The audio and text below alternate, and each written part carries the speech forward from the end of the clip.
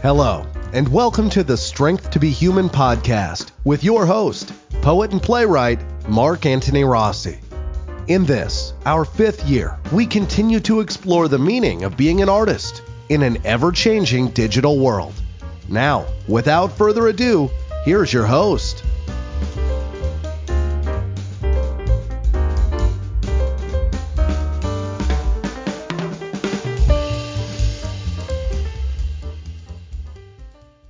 Hi, folks, and welcome back to Strength to be Human. This is always our wonderful, blessed interview segment. And as I always remind you and even preach it, it is a blessing because you have people with different schedules and many times different time zones. I got someone coming up from India, 11 and a half hours from my Eastern Standard Time. So imagine that, And so it's always exciting to have someone. I got a lovely guy here from New Jersey, which is my home state. That's always great when you get a writer from there. His name is Toh Bakelas. He's a social worker in a psychiatric hospital as well as being a poet. Okay, born in New Jersey over there. Some of his credits are 16 Pages, Abyss, Allura Press, Alchemy and LG, Amherst Review, which is a good one. I really like that one a lot. Tom, thank you very much and welcome on the show. Yeah, thanks for having me. I really appreciate it. We were hoping to do this a little earlier, like last week, but you had some other stuff to do. I understand that you also do various readings, and I'm not really sure if you do them in a cafe or a bar or a museum or club or something like that. Everybody has a different thing for that, but we could definitely talk about that as well. I don't get as many people doing that. In fact, I got one guy I've been trying to wrestle forever. And, if he's not ill, he's on the road. So, sure. Yeah. Yeah, the last place. So when you tried setting this up, I was in Louisville, Kentucky. I was reading at Gonzo Fest, which is put on by this Kentucky-based poet, Ron Whitehead. And it just celebrated the life of Hunter S. Thompson. And it was pretty wild. The night before, we flew in, and then we went to Owensboro, Owensboro, Indiana? I don't know, somewhere. But, we just flew in, we hopped in a car, drove, and then sadly, well, not really sadly, I guess it was an adventure, our plane got canceled at 4 in the morning. We were supposed to fly out at 8, so we had to rent a car, and we drove through 6 states just to make it home to go to work on Monday. It was something else. Wow. That's something. Yeah. It really is. Yeah, I mean, it's crazy, and like a lot of times, we're not getting paid to do these things. Like the only way we get paid is if we're selling our books or, doing trades, I guess, in that I don't know, man. It's tough. Being a poet's tough. You don't really get paid. And anyone who thinks they're going to get paid, I don't know. Show me the way. No, I hear you. I have a number of people that they do this. Sometimes it's semi-regular, and other times it's just a really full commitment. And what they usually do is they would have a project, and that could be a chapbook or an art book or just a full book, and it could be anything from poetry to fiction or hybrid or whatever. And what they'll usually do is they'll buy enough of those to where when they go to these very speaking things, they can put things on tables and people can then, purchase them after their performance. And in that way, that sort of like is a way for them to make their income. I mean, I don't know if they're going around flying everywhere because I don't know how economical that would be. But I'm sure if you drive a little bit here and there, even with gas, you could probably do something along that line and spread the word out. But that's how some people do that. Yeah.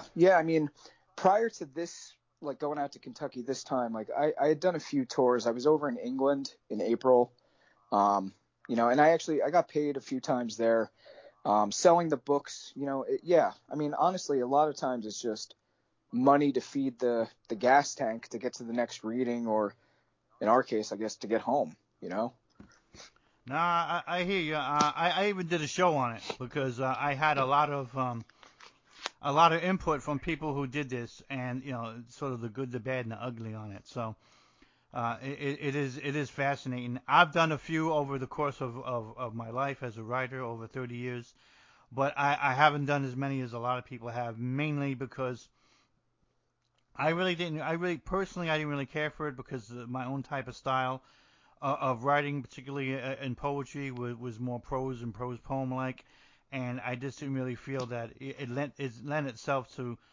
some kind of verbal vocalization like that. Where others, sometimes like I have a few people that they literally write in that style and literally rehearse this before they go out there. So the whole thing is more about being in the audience rather than just on a piece of paper. And maybe that's great for them because that works. And sure, if you want to sit down and do that's great. But for me, it really wasn't the best thing. So it wasn't really my style. I'm not against it, of course, because I'm always for anything that's going to be able to spread stuff out. You want to put a poem on a damn rocket ship and shoot it over the friggin' Jupiter? That's fine with me. Yeah.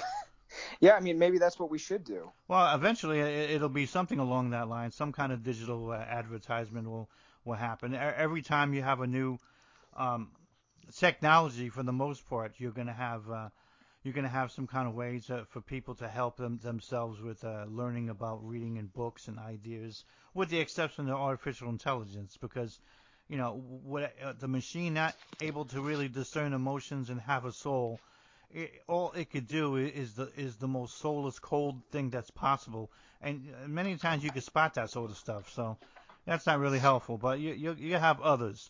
Although I had this company that's considering what they do is the person will do an audio book of their writing, particularly something that's short rather than something that's long, and some AI program will actually help narrate it and maybe even make weird sounds and do stuff background as well with it, so that make it like a reading experience, almost like an audio book but in a digital way.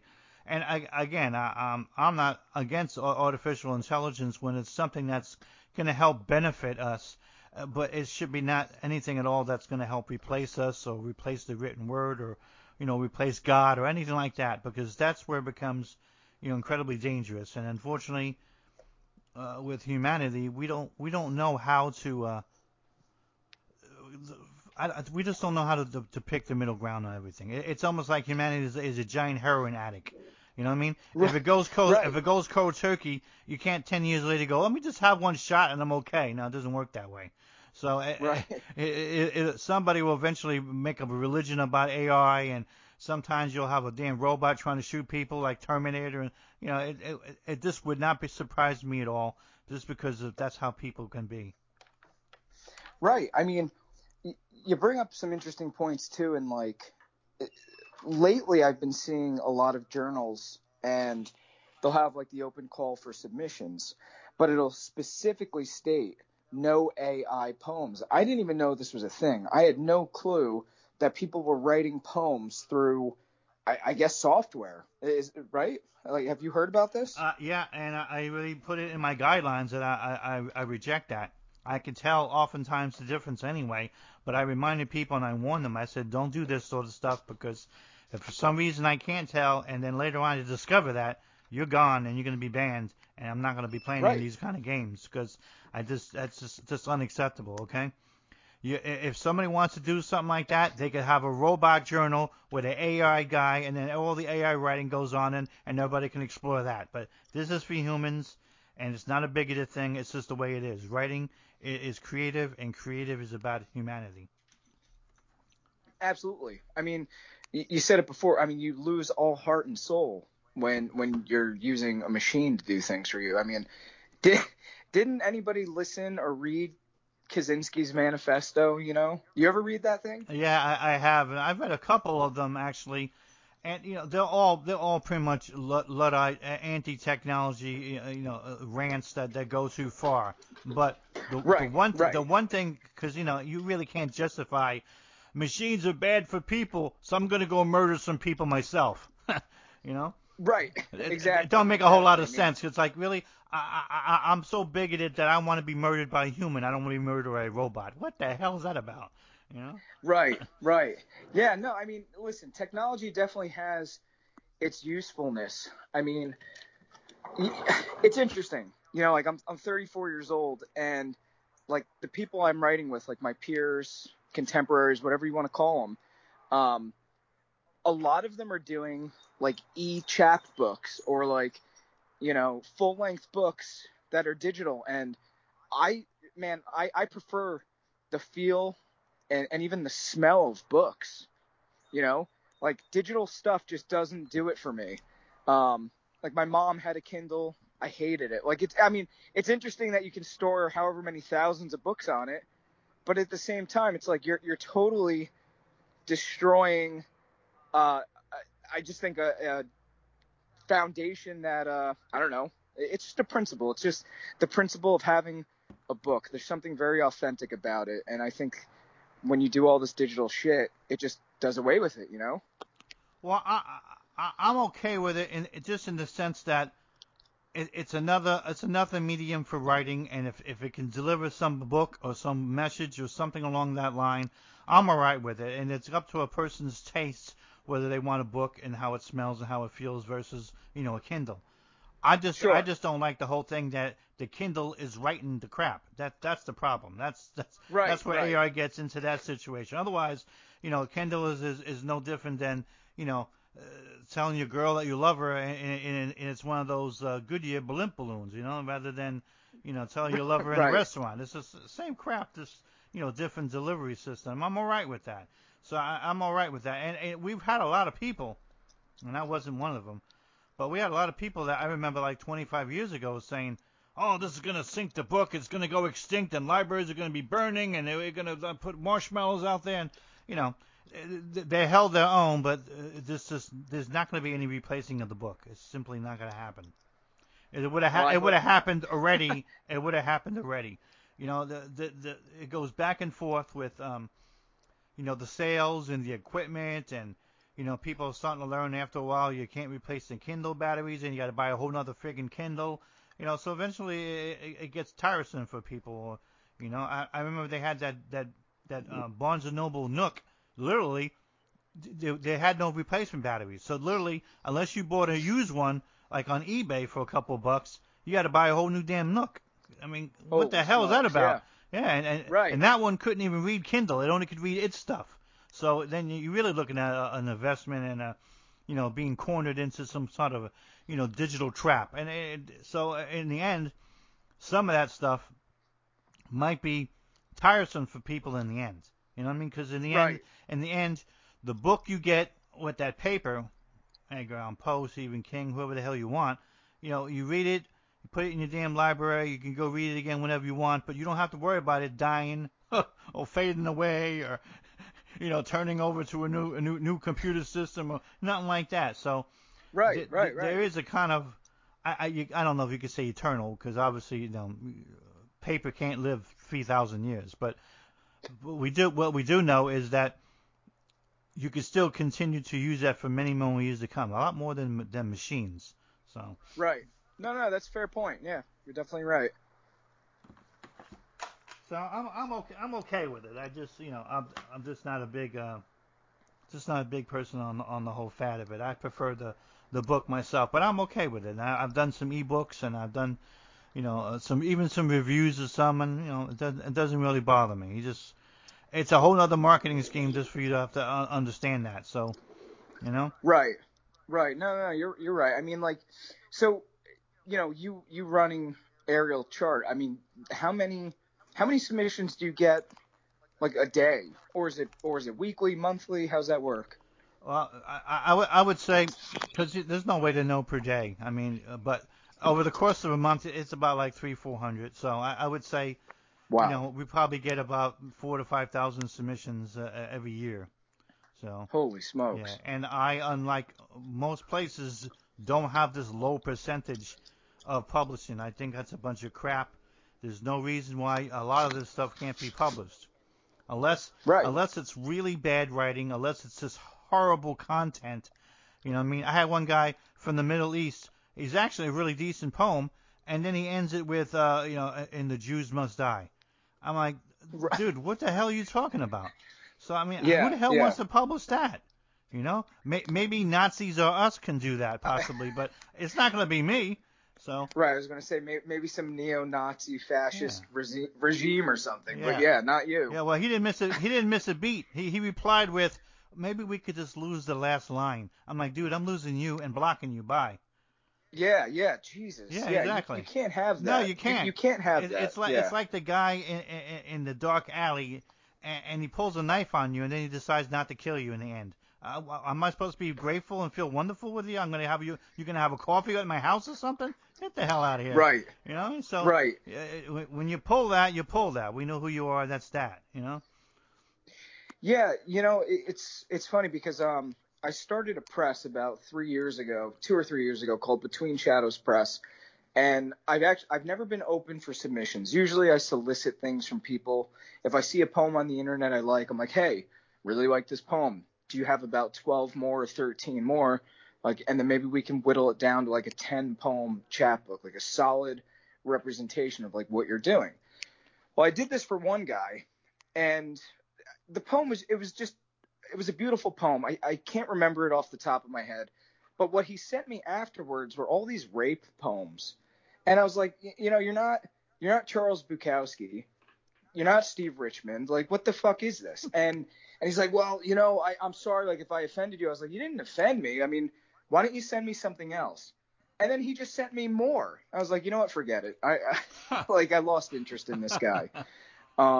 So yeah, I mean, because again, it's your press, it's your online publication. Like you control what you take and put out there. I mean, it's a representation of you. I forget how I found you guys. Um, I actually have no idea how I found you. Well, we're pretty much everywhere now, and Yeah, that's been a really good thing. The only reason I really even started it is mainly because I worked in a number of magazines over the years, and I just didn't like the policy where they were just dumping on people, or they were calling it the slush pile. They were just doing to me it's like very degrading kind of stuff. And then even as an assistant editor, you got to follow those stupid edicts. I'm like, no, I'm done with all that crap. So I just said I said I'll make my own up, and hell with that. You know. I yeah, just didn't want to do a print one. I wanted to do something digital because it's inexpensive and it's easy to do, and it's still relevant, and it works just fine. So I'm happy with that. But I would say that maybe 45% of what I'm sent, we publish. So we publish a lot more than most people do, which tells you right there that But I've seen it all already. I've seen I've seen academic presses. They have to have their little ilk in, and then they got to have a couple of professors' English department in there, and then half their friends and relatives. You know what I mean? The guy down the street who sells them the salami sandwich. And then the end is like six spots for everybody else left. And then everybody else, right. then they're sending some stupid form letter about, yeah, it's not a reflection of your work. I'm like, no, it isn't a reflection of my work because you didn't even friggin' read it. So that's Exactly. that's the that's Right. the problem with all that. So I try to make sure that we do the best we can on publishing people, even if I have to go a month or two afterwards, just because I don't want to overlap each issue too much. But if it has merit and it has worth, then I want people to to get published, to get a credit, to get something that's good for them and their confidence. And I just had a girl that just published her first time, with us about a week ago. So and she was really good, and she kept saying, I'm kind of a beginner, and I'm looking at her going, you're not a beginner. Maybe you haven't published yet, maybe because you're too afraid and you haven't submitted anything, but you obviously been writing for years, and this is your first time you got published. But she's definitely not a beginner. I didn't even have to edit anything, so it was just good work, And it's just a lot of people like that. They're just either afraid of rejection, or they're just tired of the whole form letter nonsense, or they just Right. it becomes a negative experience for them. So I wanted to be something that's a little bit more of a positive experience. And we've been able to do that for the most part.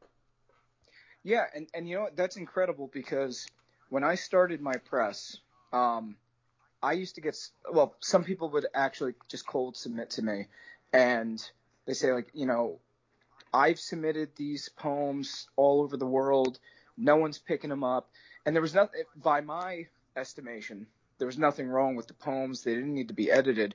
But a lot of places don't want first-time submissions. If you don't have any publishing credits to your name, even if it's an online journal, certain presses get really bizarre about it. Yeah, so like when I started Between Shadows Press and I started putting people out there, because of you, I landed a book deal here, or because of you, I got published here and here and here. And I'm like, wow, I mean, all I did was take your poems, print them, fold, and staple them. I'm happy it worked out for you. It's pretty cool. And if you can provide that for somebody, why the hell not? You know what I mean? Yeah, I agree. But I did a show where I had mentioned, and I don't know, you probably won't be too surprised about it, but I used to inform people, and some people they email me back, or they just had some objection to it, but they're like, I don't really believe, Mark, that people will judge you by your biography.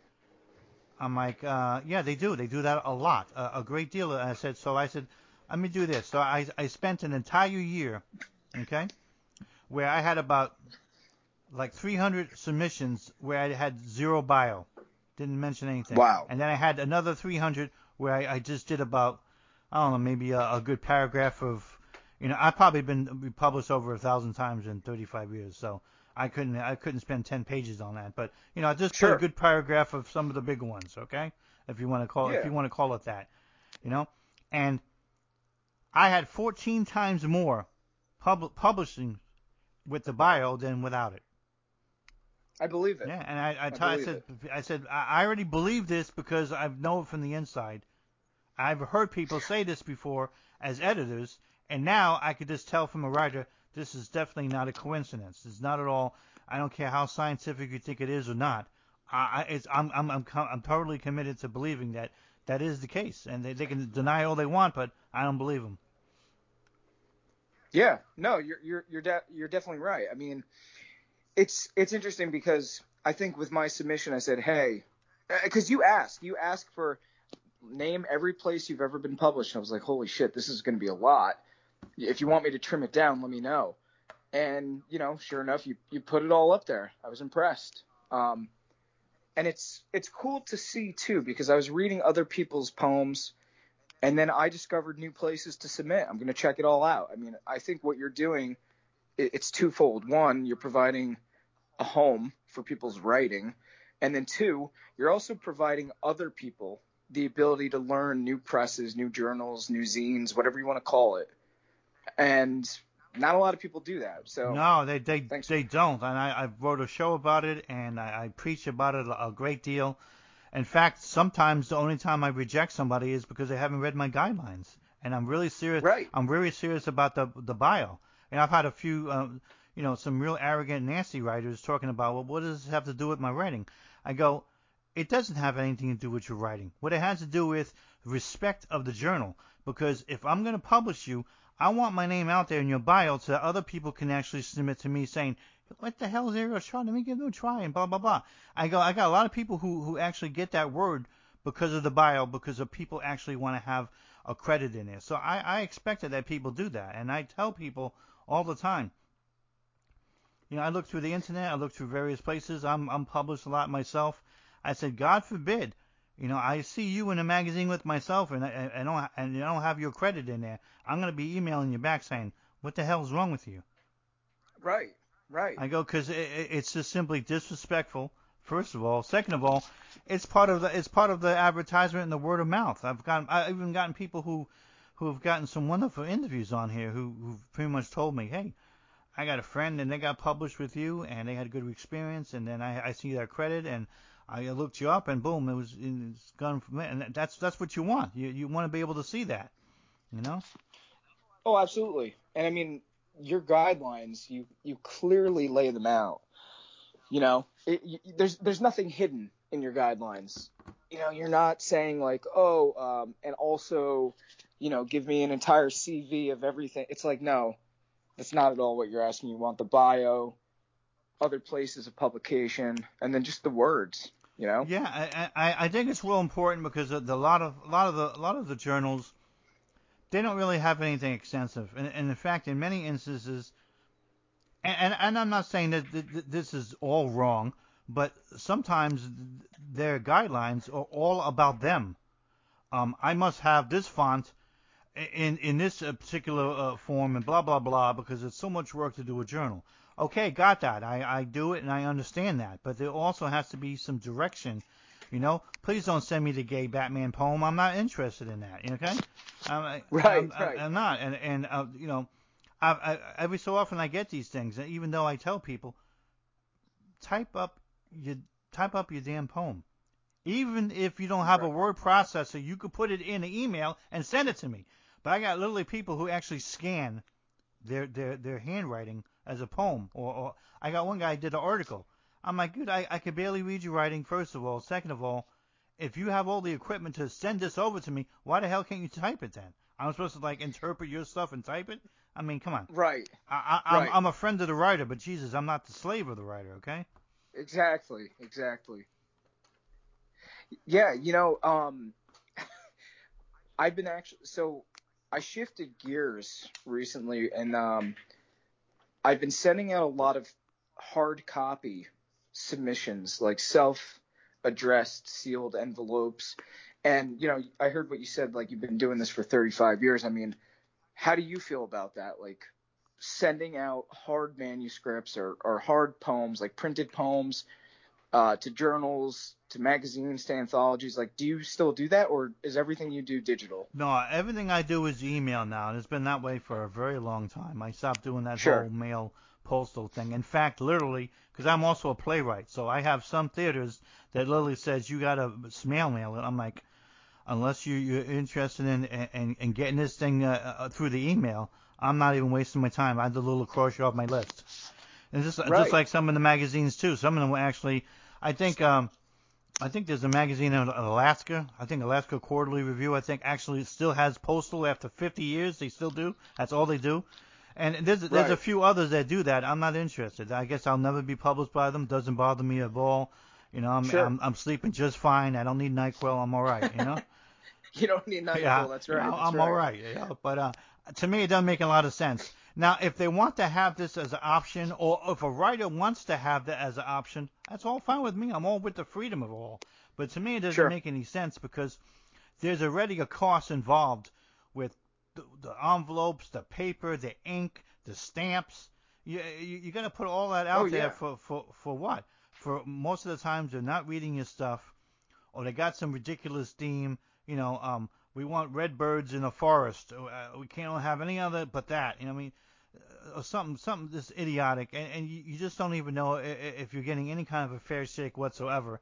And in some places, and I don't participate in this. In fact, I'm against it. But again, it's up to the writer what they want to do. They want $3, $5, $10 just to submit the damn poem or group of poems.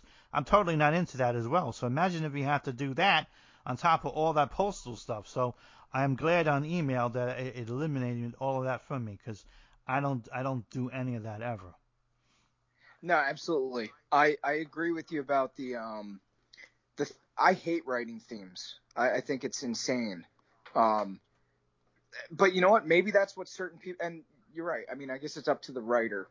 Certain people enjoy prompts or exercises or whatever. But, for me, my style, it's always been, I usually write after I'm done doing something or observing things. Working in a psychiatric hospital, I see some pretty wild shit. So, I get a lot of inspiration from there. But it's funny because a lot of people will say to me, like, how come you don't write more about the hospital? And I say, honestly, going to Quick Check is more dangerous than going to my job. Like, you see more crazy shit at Walmart than I do in the hospital I work in. I believe it. Yeah. People in pajamas at 11 o'clock at night, like, what the hell? Walking around with bunny ears on. Gotta be kidding me. Right. Buying a bag of ice, batteries, and antifreeze. Like, what are you doing? Yeah, I don't really get it. But I do believe that it's important for the journal to try to make it, I think, as comprehensive as possible of what you might want, and to make it as easy as you can.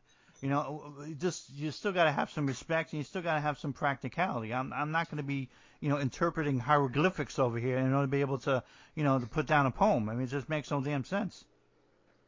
Right, of course. And I mean, you're getting submission. I'm sure you, as you've already mentioned, I mean, you're talking to writers all over the world.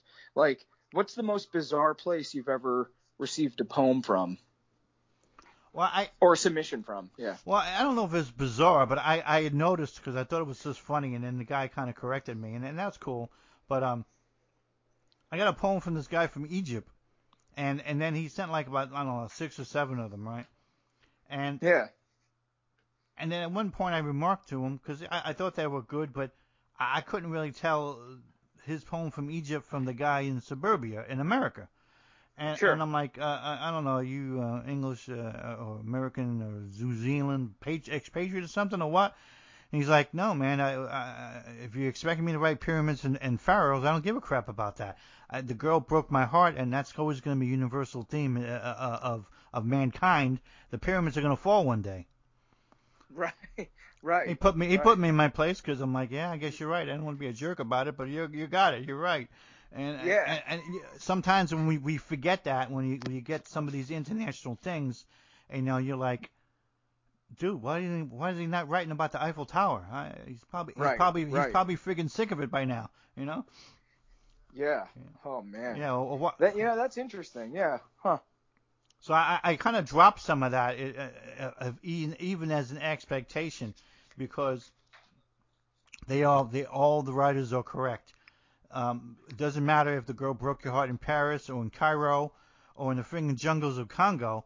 You know what I mean? You're going to react to it. You're going to have your own type of response to it, but it's going to be something human, and it's going to be something in many ways that's universal, and they're going to attach that more on an emotional level than they're going to care about, the giant anaconda or the friggin' Paris Eiffel Tower or, writing about gladiators in ancient coliseums in Rome or something. It's because people they're going to be human and they don't really have that same tourist travel blog, like we do. Right. And I've been all over the world as an Air Force guy, so I've been to all these places already. But it's funny when you get all of that, And I mean, it is interesting that sorrow and loneliness. I mean, emotion. That's really what connects us all. It doesn't matter what region of the world you're from. You could be from the rainforest, some remote, desolate village in Romania. I mean, it could be anywhere. Yeah, and so I get to, so you don't really get to too many things that are travel oriented. I had a guy though that he lives in Belgium, so he had some poems in his book, and some of the poems I printed for him as well on the site. That they had certain Belgian scenes and coffee shops and stuff like that that were pretty interesting, and it was wonderful to to read. But you're not going to get too many people that are going to do that. I don't know if they're afraid of just that it's going to be considered travel writing and therefore not as keen as having a human experience, even though I think travel is a human experience. I think some writers feel that it's of lesser value. Yeah. I mean, I'm thinking about certain journals that say we don't want travel poems. And I mean, I don't know, as a human being, I feel like we're always traveling, I don't know. I guess it's up for interpretation. Well, you could still do something along that line and still have a human experience. I had a couple of my poems. I don't do a lot of the travel ones, but I've had a couple. I had one when I was in West Berlin and the wall came down. Wow, the that's Berlin awesome, yeah. Wall, and it was a poem about me observing one of the guards literally being beaten to death. Right. Yeah, and me in the poem pretty much saying, oh, guess what? That's justice in that situation. I got no right to be upset or have any moral quandaries about that because I'm working over here and fighting over here for these people to be free. Well, guess what? They're free. The first thing I want to do is beat the hell out of these guards who've been torturing, raping, and killing these people for the last 50 years. We can't blame them. Exactly. Can't blame them. Exactly. No, they wanted to destroy the oppressor, of course. So, and then I had another poem where I had a guy. I had one of my counterparts in Spain. I had to punch him out in the bar because he was just being an anti-American jerk, you know. Yeah. And I pretty much call that fighting bull in Madrid. So it was kind of fun, and yeah.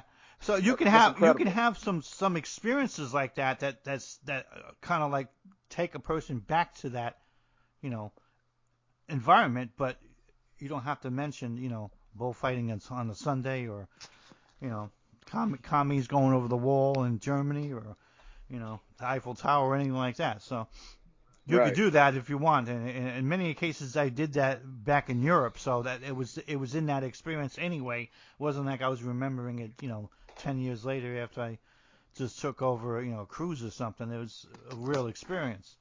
So, Right. and that works okay, but you know, sometimes people do get a little too travel oriented, and that I don't really think that helps. I've been fortunate though to not get too many of those poems. Yeah, I mean, do you ever get such? I can't remember with your guidelines. Do you have a line limit or a word limit? I can't remember. I tell people that, you know, I like them to be able to do something in, you know, 50 or less lines. You know, it would be nice. Sure. You know, because there's a point where it's like, you know, digital wise, it's still a page really, and it's like 3-4 pages, and you're doing it that way. It's like, I mean, unless it's some real masterful poem that you had something to really say about, it's you can get to where you need to get in 50 or less lines, because that's the whole heart of poetry, that it is a poem, and therefore it is short and brief and has brevity and all that. So, you know, it would make a lot of sense to have a 6-page poem, you know? Kind of Exactly. I mean, like jumbo shrimp, you know? What the hell is that about? right, right, exactly. Do you ever get like haiku or any short form like that? I do, and I'm okay with them. Most people they like that kind of style, so I don't get as many, so they're kind of fun to have. Um, Yeah. it's hard, and that's the funny thing. I could judge something that's a little bit more Western oriented than it is on something Eastern oriented. So it's hard for me to judge a lot of these haikus, other than just you know, the mathematical formula involved, and understand. You know, I mean, I'm not sure how Zen that is. You know, I don't know if that's really Buddhist light or Buddhist heavy. Who the hell knows? You know, but Right. as Right. long as it's, you know, as long as it's not, you know, uh, forming some hatred or something, I mean, I'm all right with it, because it's usually something about nature, because it's very hard to write a haiku about a girl, or, you know, about your mother-in-law or something, unless you're like, you know, Right. I hate her now, you Right. know, I hate her Yeah. real fast, you know. Right. Right. Right. And now you've put out books your whole life, then.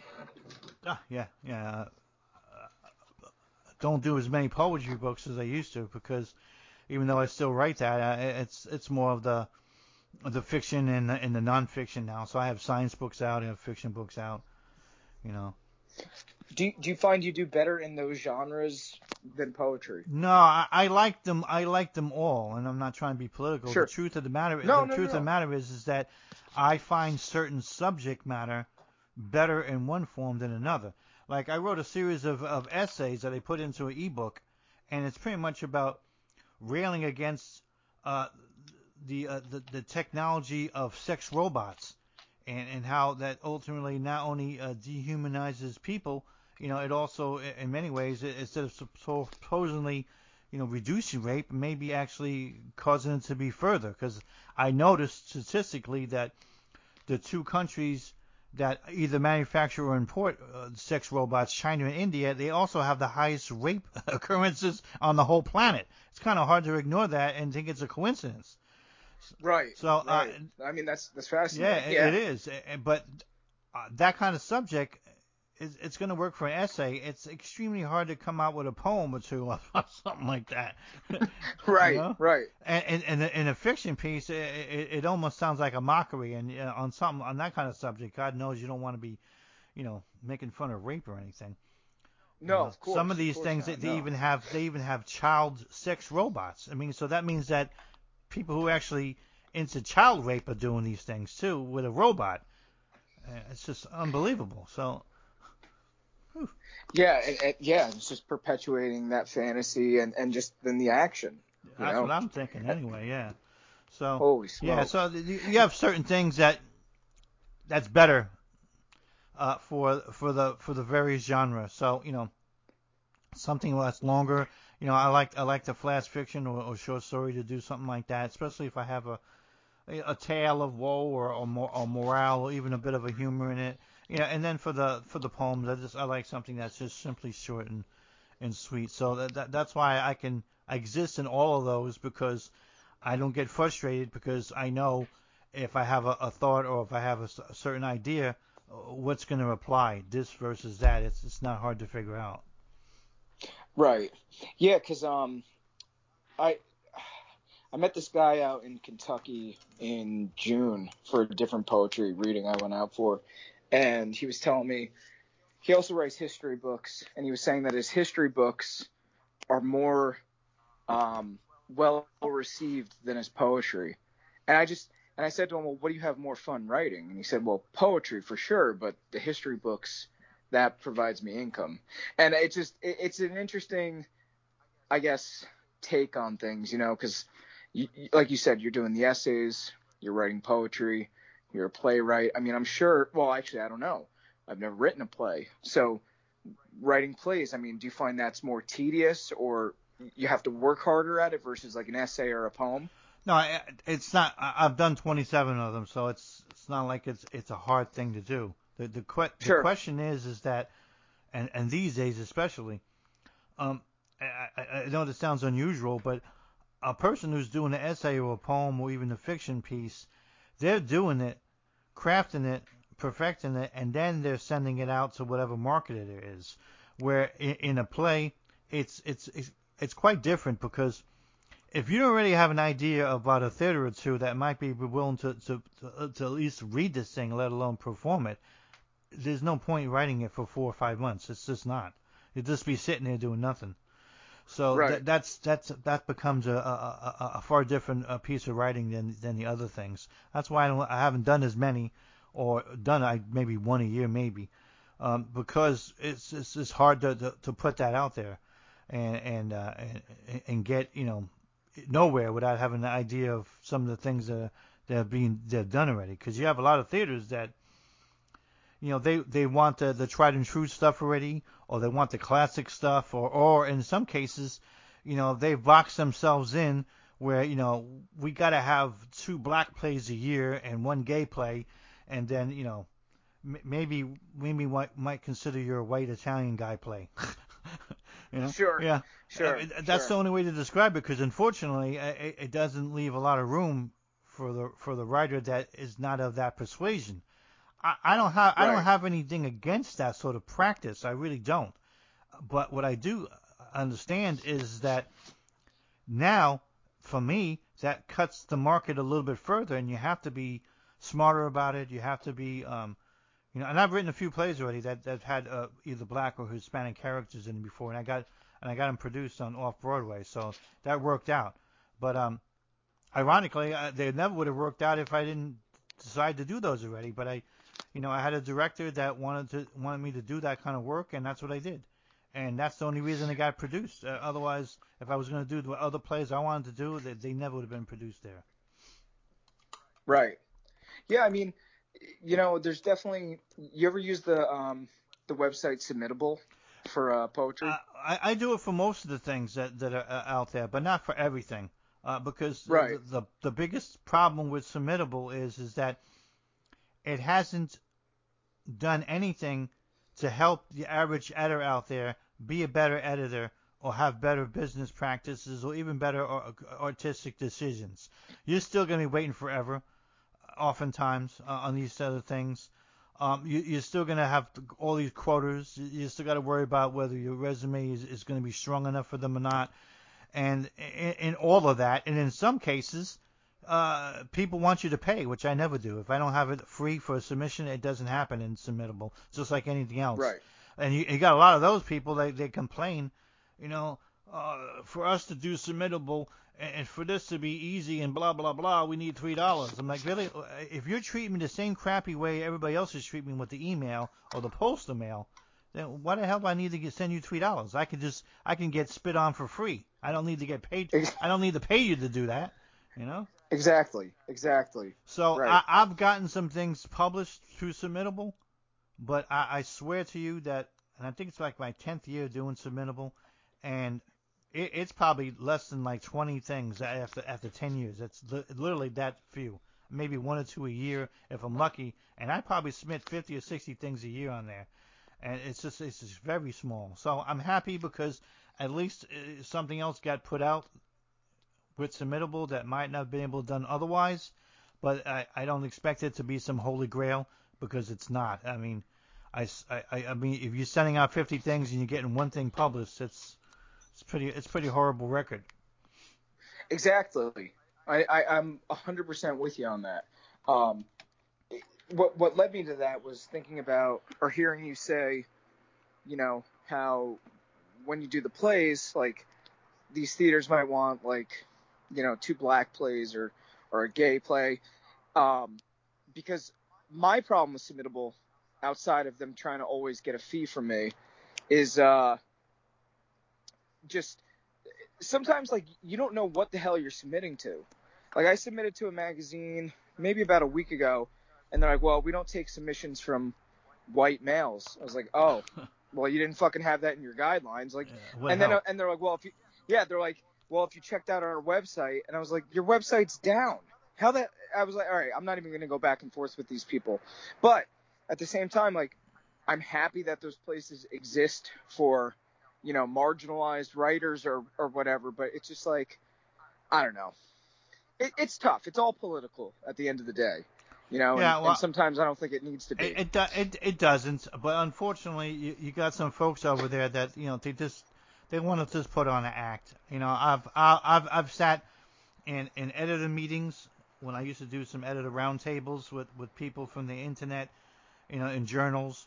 I stopped doing them because I didn't really get anything productive out of them. But I was amazed to hear them talk all this crap about I gotta produce this thing, but I produce that thing, and then I'm asking them, up front, okay, can you tell me how many black people on your staff? Right. None. How many females on your staff? None. How many gay people on your staff? Well, we got a professor that consults. He's gay. So it's a problem with me because you got a lot of these places, especially the academic, subsidized journals, where they're in some corner of the world where I swear to God, I mean, one editor told me we have about like 12 black people in our campus, man. So we got some people here. I'm like, really? It says in your internet site that you have 6,000 students. So I'm glad you got 12 of them. I appreciate that. So You're right. It just falls in the to me it's I don't even consider it hypocrisy. I just consider it that the whole thing is just a false flag thing because what are you doing? If you really want to be racially or even sexually inclusive, how about you open the gates and let some more people in your college? Okay, that would be nice. Exactly. Exactly. Or your staff maybe. Really? I mean, none of those people are writing. I mean, come on. So Right. That's what I found. I found most of these people were white, talking all this nonsense that I don't even know anything about, and apparently they don't even have the experience with people. One guy told me, yeah, I went to all white schools in all my white town, and now I'm in an all white college. I'm like, great. And I don't think anything is wrong with that per se. It's just wrong. Yeah. It's just wrong with it when you're telling me about how I need to have black consciousness. I'm like, really? You don't know what the hell you're talking about. You need to have a black friend, and then you can talk to me about black consciousness then. Right. Right. No, I'm from New Jersey. We're mixed in all the stuff we do. Yeah. It's funny that, I mean, so you don't live in Jersey anymore. But I live in Georgia, and trust me, there's all kinds of different people around here. I'm in a Sure. military retired community over here. You're going to get 1,000 different groups of people over here. Yeah. No. Well, it's funny because like in my bio, I always include I'm from New Jersey. I don't know. It's like a badge of pride, I guess. There's some. no matter where I go, the first thing, oh, I'm Tom from New Jersey. Even sometimes when I do submissions, hey, I'm Tom from New Jersey. I don't know what it is. It's just like I have to do it. I don't know. For me, I feel like saying I'm from New Jersey expresses how diverse this area can be and is. But it's funny because I've had poets actually refuse to work with me because I don't have any black writers on my press, and I only have a handful of women. And I said, well, that's not always by my doing. I've reached out to people. It's just they don't want to work with me. So it's like you can't fault me if people aren't willing to be published by me. Does that make You sense? do. Listen, Tom, you got folks that they're going to complain just because they need to complain and they're going to have some angle. You believe that? I had a guy tell me last month, okay? I mean, literally last month. He goes, I don't really notice that you have a lot of black American writers, and I've been reading a lot of your stuff, and so I'm not really sure. I'm hesitant to submit. And the first thing I noticed when he said this was black American. So I'm like, you do realize that we cover about 40 countries around the world. I have a heavy amount of people from Africa and the Middle East, and I also have a number of people who are Brazilian writers that are black. He goes, well, that don't count. Just I count as American black. So again, that's just somebody with a narrow point of view who just Right. wants to make a complaint. Now he didn't outright call me a racist, but he might as well have, because even though that's not true, and even though it's obviously my publishing's not true, they just want to make up an excuse for a story. Needless to say, I still invited him, still never submitted. So I mean, what are you going to do? You can't twist somebody's arm, and Right. that's how it's going to be. I'm sure one day I'll probably reject somebody, and they'll probably say, oh, it's because you're a racist. I mean, that's just the culture of the times here. But I'm Right. not particularly impressed with it. No, no, nor am I. Yeah, I mean, you can't please everybody, you know? And that's the other thing. It's like, well, if they're dissatisfied with what you're doing, then they should go out and make their own press. They should go out and have their own journal, do their own thing. You know what I mean? Yeah, and that's fine. If people can do that, there's nothing wrong with that. That's the reason why I don't have a problem. Because I have writers that complain to me privately. They won't talk publicly about it, but they'll privately say, Mark, I can't believe there's so many gay magazines that are only for gay people and black magazines only for black people. I go, well, guess what? I mean, if they feel, whether it's true or not, perception or not, that somebody has not been really including them, then they should be able to create their own stuff and do their own thing. There's nothing wrong with that. It's what freedom's all about. It's what expression is all about. That's great. And sometimes you can still get things published. I got a couple examples over here. Um, I got a play that got produced over in England. I think it's like Paul McCartney's hometown over there, and in a theater, and they said they wanted more gay writers, right? Yeah. And so I noticed that there was a lot of work along the history on the internet of that theater that was non-gay. So I Right. said, listen, this is my submission. I'm not gay, and there's nothing gay about Right. the material, but I'd still like you to consider it anyway. And they did. They did, and they produced it. And it was about a veteran who was having some issues with transition from the military to the civilian life, Sure. and that worked out just fine. And I even did it with an Irish guy, so they kind of made it almost like an Irish thing, maybe almost like an Irish military thing. But it worked out really nice. And I know that I would say, I don't know, 90% of everything that they produced that particular quarter was gay. So Right. there's no reason as long as they don't actually say you can't send this, then you can still send it. I've had a few other publishings that same way where because I told this one editor one time when we had a roundtable. I go, you don't have a gay exclusive publication. No, I don't.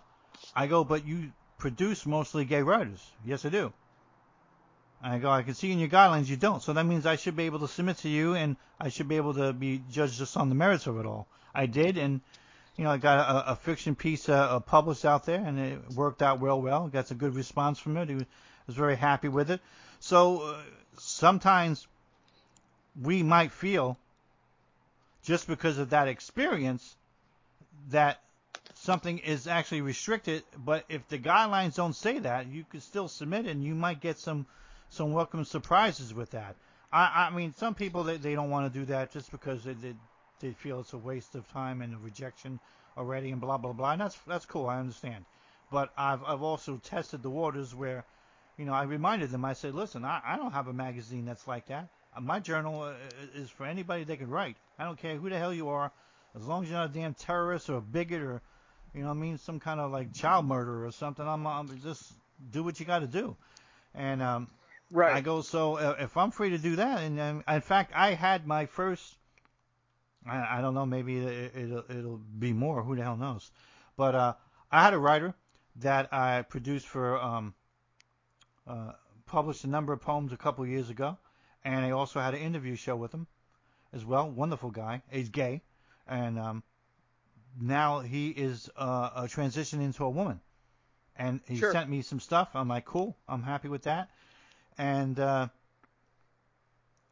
maybe one day, if he wants to talk more about that sort of experience, he can have at the show. I have no problem with that at all, because I told him, I said, listen, I think, and I could be wrong because it's my opinion, but I said I think that sometimes people or in this whole transgender situation have issues because I don't really think they're the best on explaining maybe some of the things that's occurred or some of the things that's happened. They let some people get some kind of at least an intellectual understanding, if not an emotional one. I go, I'm not saying that suddenly doesn't make people want to hate you, or suddenly now transgender bigotry is gone because you explained it. But Sure. I think it still helps. And when you don't do that, I can't be the one that does that. Yeah, he did this because of that and da da da, and then his penis got cut off, and I mean, I have no idea, So I'm Right. not the person for Right. that.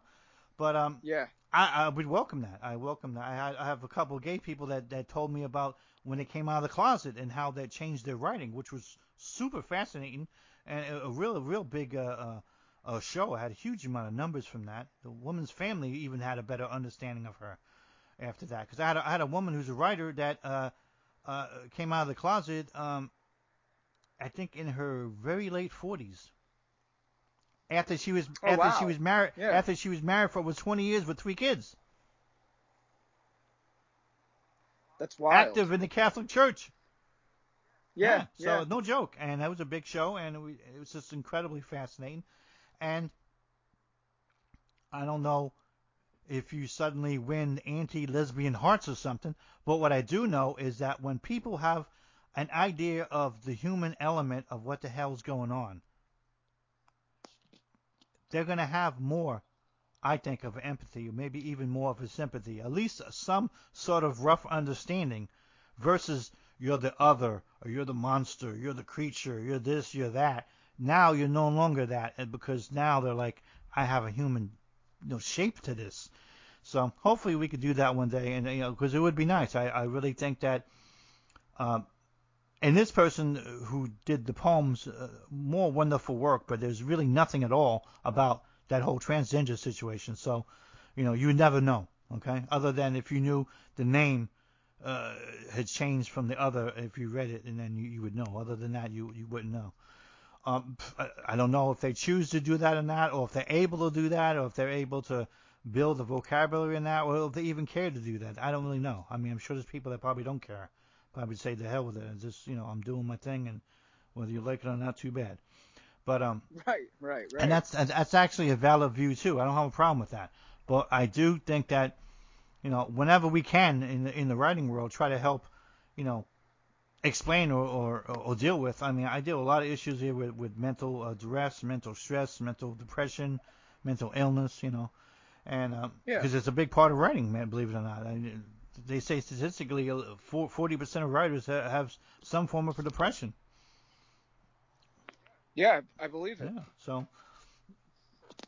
So it'd be nice to have that happen one day. I'd be interested in something like that, But yeah, you get some folks that, you know, they might not be interested in doing that. You just have to hope one day. I had somebody I was hoping.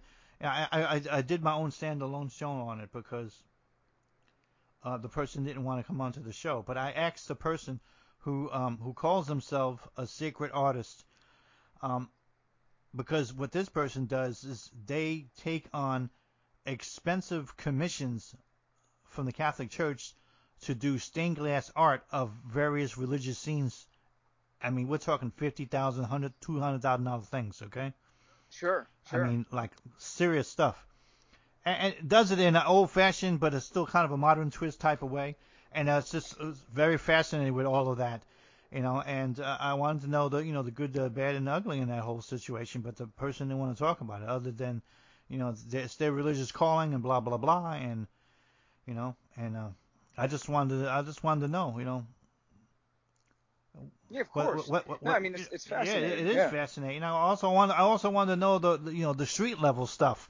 You got a church over there that has a quarter of its population from the last 50 years, and they're lucky they're gonna make their rent, and they're spending $200,000 in your art. It's kind of unusual, Right. you know. But what are you gonna do? They didn't want to talk about that. So I had to do my own show on it because I was so fascinated with it. I got a lot of information together and collected from that person and others, and I just did my own show on that, try to summarize the best I can about it.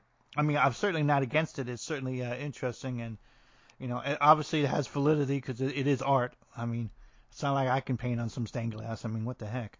Uh, but Right, right. but it is fascinating to see how how they either spiritually believe that maybe the church attendance can be better because of the artwork, or disbelieve that this is their own religious calling and therefore they've had a epiphany and all that. I mean, but I hope one day. You always get certain things that you want to be able to do, or to talk about. Yeah, of course. I mean, it's almost like I wonder if they were just scared to talk about it, if it would like get back to the church or their job or whatever, you know. I mean, it wouldn't surprise me, but like I told that person directly in the email, I said, listen, if you really think that your work's going to get canceled, or you're going to get canceled or something because you're talking about these things, then maybe you're in the wrong field anyway. Because if these are people who are supposed to be about tolerance and forgiveness and God's love, I don't see how any of that's going to relate to what you're feeling. You know. Right, Plus, right. I'm not trying to go 60 minutes, like expose over here and stuff. There was no dark side to the show. I didn't have any dark questions. I just had a few questions about, you know, what do they feel like? I mean, because in the end, which I found profoundly negative, though, is that the uh, the church attendees don't really have a say or a vote in that. The church just simply, I want to replace this, I want to spend the money, and that's that. you know? Wow. Yeah, I thought that was quite unusual. Yeah. Yeah, It's not necessarily the community. It's just no, the yeah, church. Yeah. I'm sorry, we can't pay for birth control pills or the soup kitchen, but I got $200,000 art I can put up there. Oh my Yeah, God. Right, right. so I mean, yeah, $200,000. You could do a lot with yeah, well, that. because stained glass is extremely expensive. Yeah, yeah. It's beautiful, Yeah, but yeah. Oh man. yeah. So it's just a little bit of all of that in there, but that I don't know. I guess if you got you know, a winning gig, you don't want to ruin it and rock the boat. But so, Well, no, I mean, what you're, yeah, I mean, listen, you got a good thing going here with these podcasts. You know, I'm definitely going to check more out. You had me hooked with the artificial intelligence one, you know? yeah, it was So, about time to do that. I've been wanting to do that for a while. What I did was I have this show, Strength to Be Human, which is what we're on now, and it's the bulk of my catalog is there. But about a year ago, I decided to create a second one called Mindspeak, where I could do some more subjects that don't necessarily have a connection to writing. So I've done sure. a few countries. I know. We did anti-Semitism in France. We did a one about Poland. We did some. I think we did one on Puerto Rico. We've had a few subjects like artificial intelligence and things along that line. And so I like that because I don't have to be hemmed in on. Because there's only so many things you can do about writing. I don't want to repeat myself or try to come up with some different tangent that sounds like the other show from 2 years ago or something. So it was a good way to do that as well. And No, that's great. yeah, That's great. and have some fun with it, kind of broaden the audience a little bit. Although that France one was kind of rough, but the Polish one was even rougher. Tell you that. That's like that Sure. was like the most hate mail I ever got. Oh, wow. Yeah. Well, we talked about the history of Poland, but we also talked about that they needed to they needed to calm down on the whole we're not responsible for the Holocaust stuff because yes, the Germans took over the country and yes, they created those camps, but it doesn't mean that you just simply disrespect people who want to come over and pay respects to the concentration camps, especially when you're getting tourist dollars from that.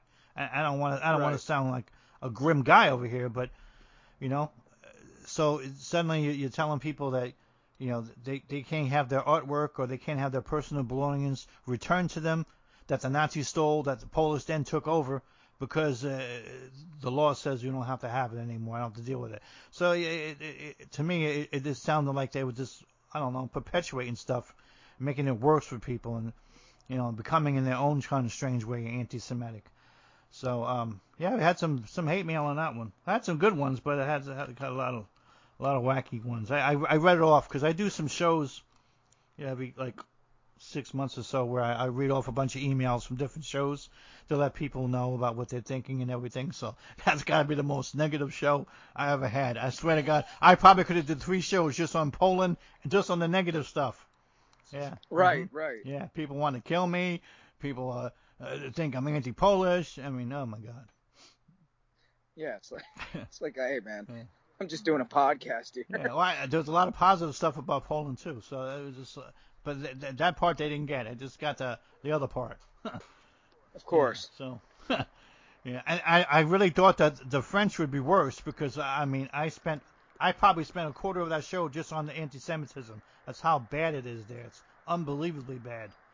And wow. And I didn't even get as much hate mail for that than I did in Poland. I only mentioned about for 5 minutes about the Holocaust. Jesus. I'm going to probably do a Holocaust show eventually here. I'm just going to research it because sure. I have some experience because I lived in Germany. I went to the Dachau concentration camp, which was the first one that was built by the Nazis. So I had a few stories and a few things I've written about it as well. So, I just want to be able to get all my ducks in the row because I don't want people getting weird, you know what I mean? Because that's how they do things, You get like RFK Jr. over there talking about how a virus could be ethnically engineered to kill certain races and everything, and he's trying to speak theoretically. And next thing you know, he's a monster or something. It's just people just get out of hand. Right. It's not that he don't have any scientific facts to it. It's like, really? Let's not worry about that. So I think I'll do it from my own perspective of my experience there and some of the history and all that. This way, it's going to be a little harder to to beat me up. Although I've been sure. fortunate though to not get too many people thinking strange things. Except for that Polish one. Yeah, what are you going to do? Right. Yeah, I'm thinking I'm not having the Polish sequel, okay? That's just not going to happen. Yeah, yeah. Of course. Yeah, I think I'm done with Poland for now. Oh, Lord. Yeah, well, listen, man, I mean, I don't know how much longer you want to keep talking. No, you let me know. Yeah, that's fine. You have something else that you wanted to bring up or talk about. I mean, that's great. I normally try to keep it within an hour. Sometimes it goes longer. It's not really a big deal. I don't really have a really set limit. The only set limit that we have is because of the network. They don't want me to record a show that's any less than a half an hour. So sure. Other than that, and believe me, I've never had an interview person, even shy, that went a half an hour. They always went at least 45 minutes. Sure, sure. Well, what are we doing right now? How are we doing? Yeah, let me see here. We didn't have too much banter in the beginning, so that kind of makes it a little easier. Yeah, it looks like it's about like an hour and 8 minutes, so it's not too bad at all. All right. Yeah. Well, listen, man, I appreciate you having me on here. Yeah, hopefully you'll have it again. You want to plug something? I think you have a book that's out actually that you might want to talk about a little bit, or ask people to buy and maybe where they could buy it at. Sure. Yeah, I just released a full-length book of poetry. It's called Cleaning the Gutters of Hell. It was put out by Zeitgeist Press, and you can go to their website. It's zeitgeistpress.com.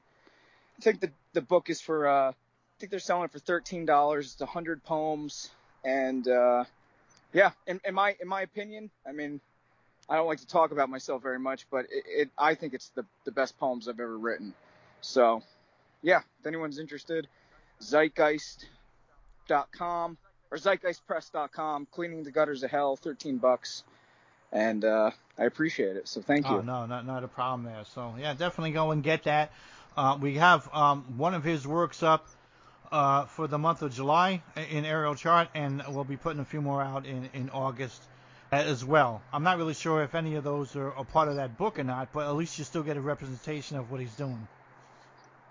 Yeah, I can't remember if any of them are part of that book, but yeah, thank you for accepting those poems and again having me on here. So thanks. I appreciate it, and hopefully we'll be able to have you again. Some new things that are happening. Maybe you can talk about some more of your performance art, or maybe you have another book out or something like that. But yeah, I'm definitely happy. Of course, it's always good to have a Jersey guy on there, because you don't get too many of them. Well, thank You you. got it. All right, Tom. You have a good weekend, and thank you very much. All right, folks. I appreciate you your support out there, and just continue to spread out the word to your friends and your relatives and your neighbors. It's really a great thing. Many a times we'll have people who are interviewed through the show, and they'll encourage friends or relatives, to listen to the show. And then many a times those same people, they'll listen to a bunch of other shows, or they'll connect some other people involved in that. So sometimes it's a good way just to spread the word that way. So it's another function of the interview, is sort of a way to market the show, but also it's a way to have writers' voices heard, live, rather than just me saying I heard about this, or that some guy's doing that, or that girl's this and that. So that's why I wanted to do that. And even though they begin difficult at times, to coordinate or to schedule with people, I still made it a point to do it every year of the show, because it's really what it's about, the writer, and I'm happy to have that. All right, Tom, you take good care. God bless, and thank you very much. Likewise, man. You take care, Mark. Thank you. Bye-bye.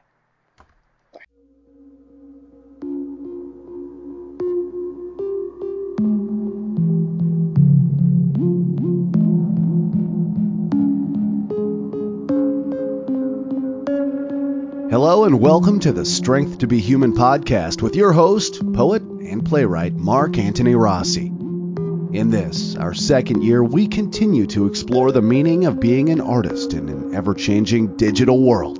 Now, without further ado, here is your host,